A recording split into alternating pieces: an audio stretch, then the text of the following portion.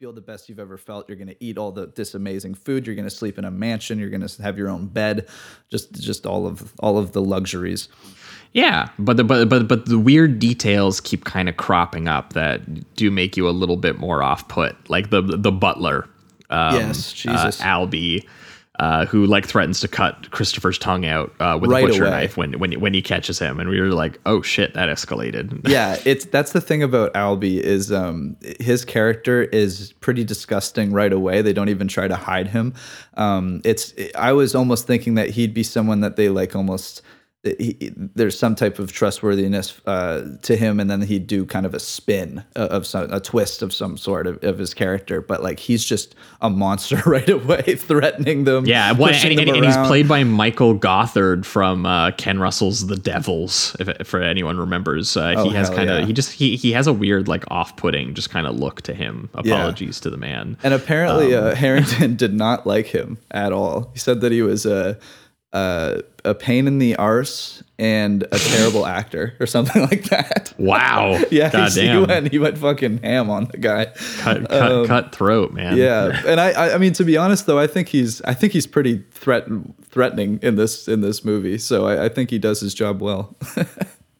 Pretty slimy. but he is also kind of like a weird red herring, because you're like, well, he's kind of evil, but he's kind of just like weirdly evil, where you're like, I don't know if his evil kind of fits into the rest of, what's going on. I guess he's meant to be like unsympathetically a bad person, whereas like Shelley Winters is meant to be the more sort of sympathetic, like driven crazy by people like him kind of deal. Yeah, I think it's supposed to kind of complicate your feelings about how he ends in this movie and how she ends in this movie a little bit.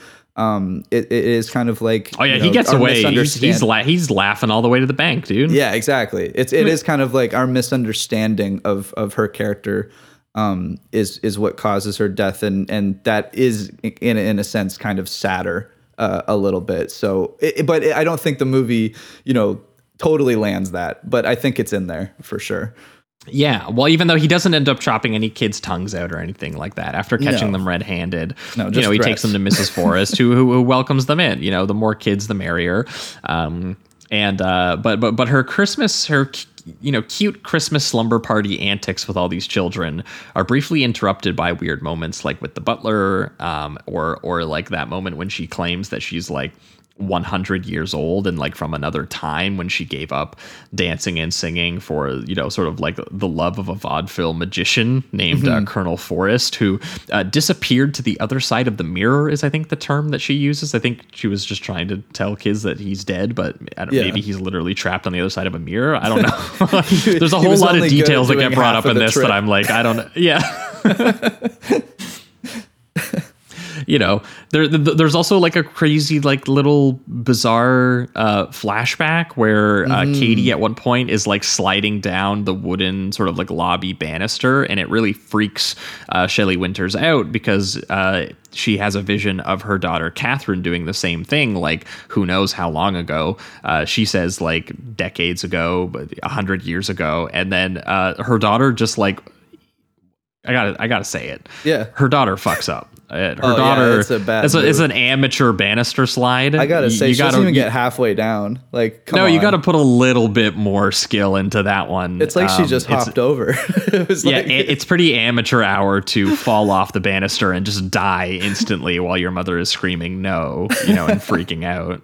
It is funny too. I'm pretty sure if I'm remembering this correctly, that Shelley like tells her to do that too, where she's like, "Yeah, come on down, it'll be fun," and then instantly she falls off. It's like it is, obviously bashes her head on the floor and just dies. Yeah.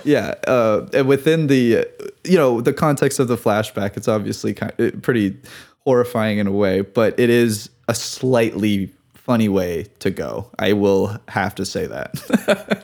Well, yeah, because then Katie just comes all the way down. She's like, okay, like, sorry, I was just writing down the banister. Your daughter was so like lacking in banister sliding skills. Jesus Christ. And that's only the first of many times that she is going to mistake Katie for her dead daughter, Catherine. Yes. Which is solidified during the seance reveal scene where, Christopher and Katie are sort of walking around the house because they briefly hear the ghostly voice of Catherine and they're like, what the hell is this? And they trace it all the way back to the surface closet where they can actually see the maid, Clarine, acting out the voices and, very much manipulating Shelley Winters into believing that it's her daughter, but it's just these, people playing tricks on her essentially, which we do see in that great shot of Christopher like spying through the like keyhole point of view. Yeah. It's a really cool little shot. Yeah, it's really awesome. And I do like that you can only see like the mouth as well. He doesn't get like a totally clear shot. You're just enough information to know that something is going on here. You're kind of aware of that, I think, at the beginning in a way, just given that the way that the guy, I forgot about this, the way that the guy pulls up is like he's drunk, like he's drinking from a flask or something like that, or some type of just alcohol, and it gives you that vibe right away that he's not exactly there to be level-headed and really conjure the spirits and help this woman, But I do love all of the scenes where the kids are kind of just stumbling upon all of this adult corruption. It's really good. Yeah, well, and also it's kind of like, is the house playing tricks on us kind of thing? Like that's reminded me of like the Corman Poe stuff, or reminded me of like that one movie too, Legend of Hell House too, when they're all just like going around like the big house and they're trying to almost like paranormal investigate it a little bit, like doing the whole things with like mediums. And I think that was almost like Christmassy too. But either way, it results in Mrs. Forrest being like so disoriented and convinced of this sort of like supernatural experience that her daughter is like alive and in her house that she mistakes Katie briefly as her daughter and becomes basically obsessed with replacing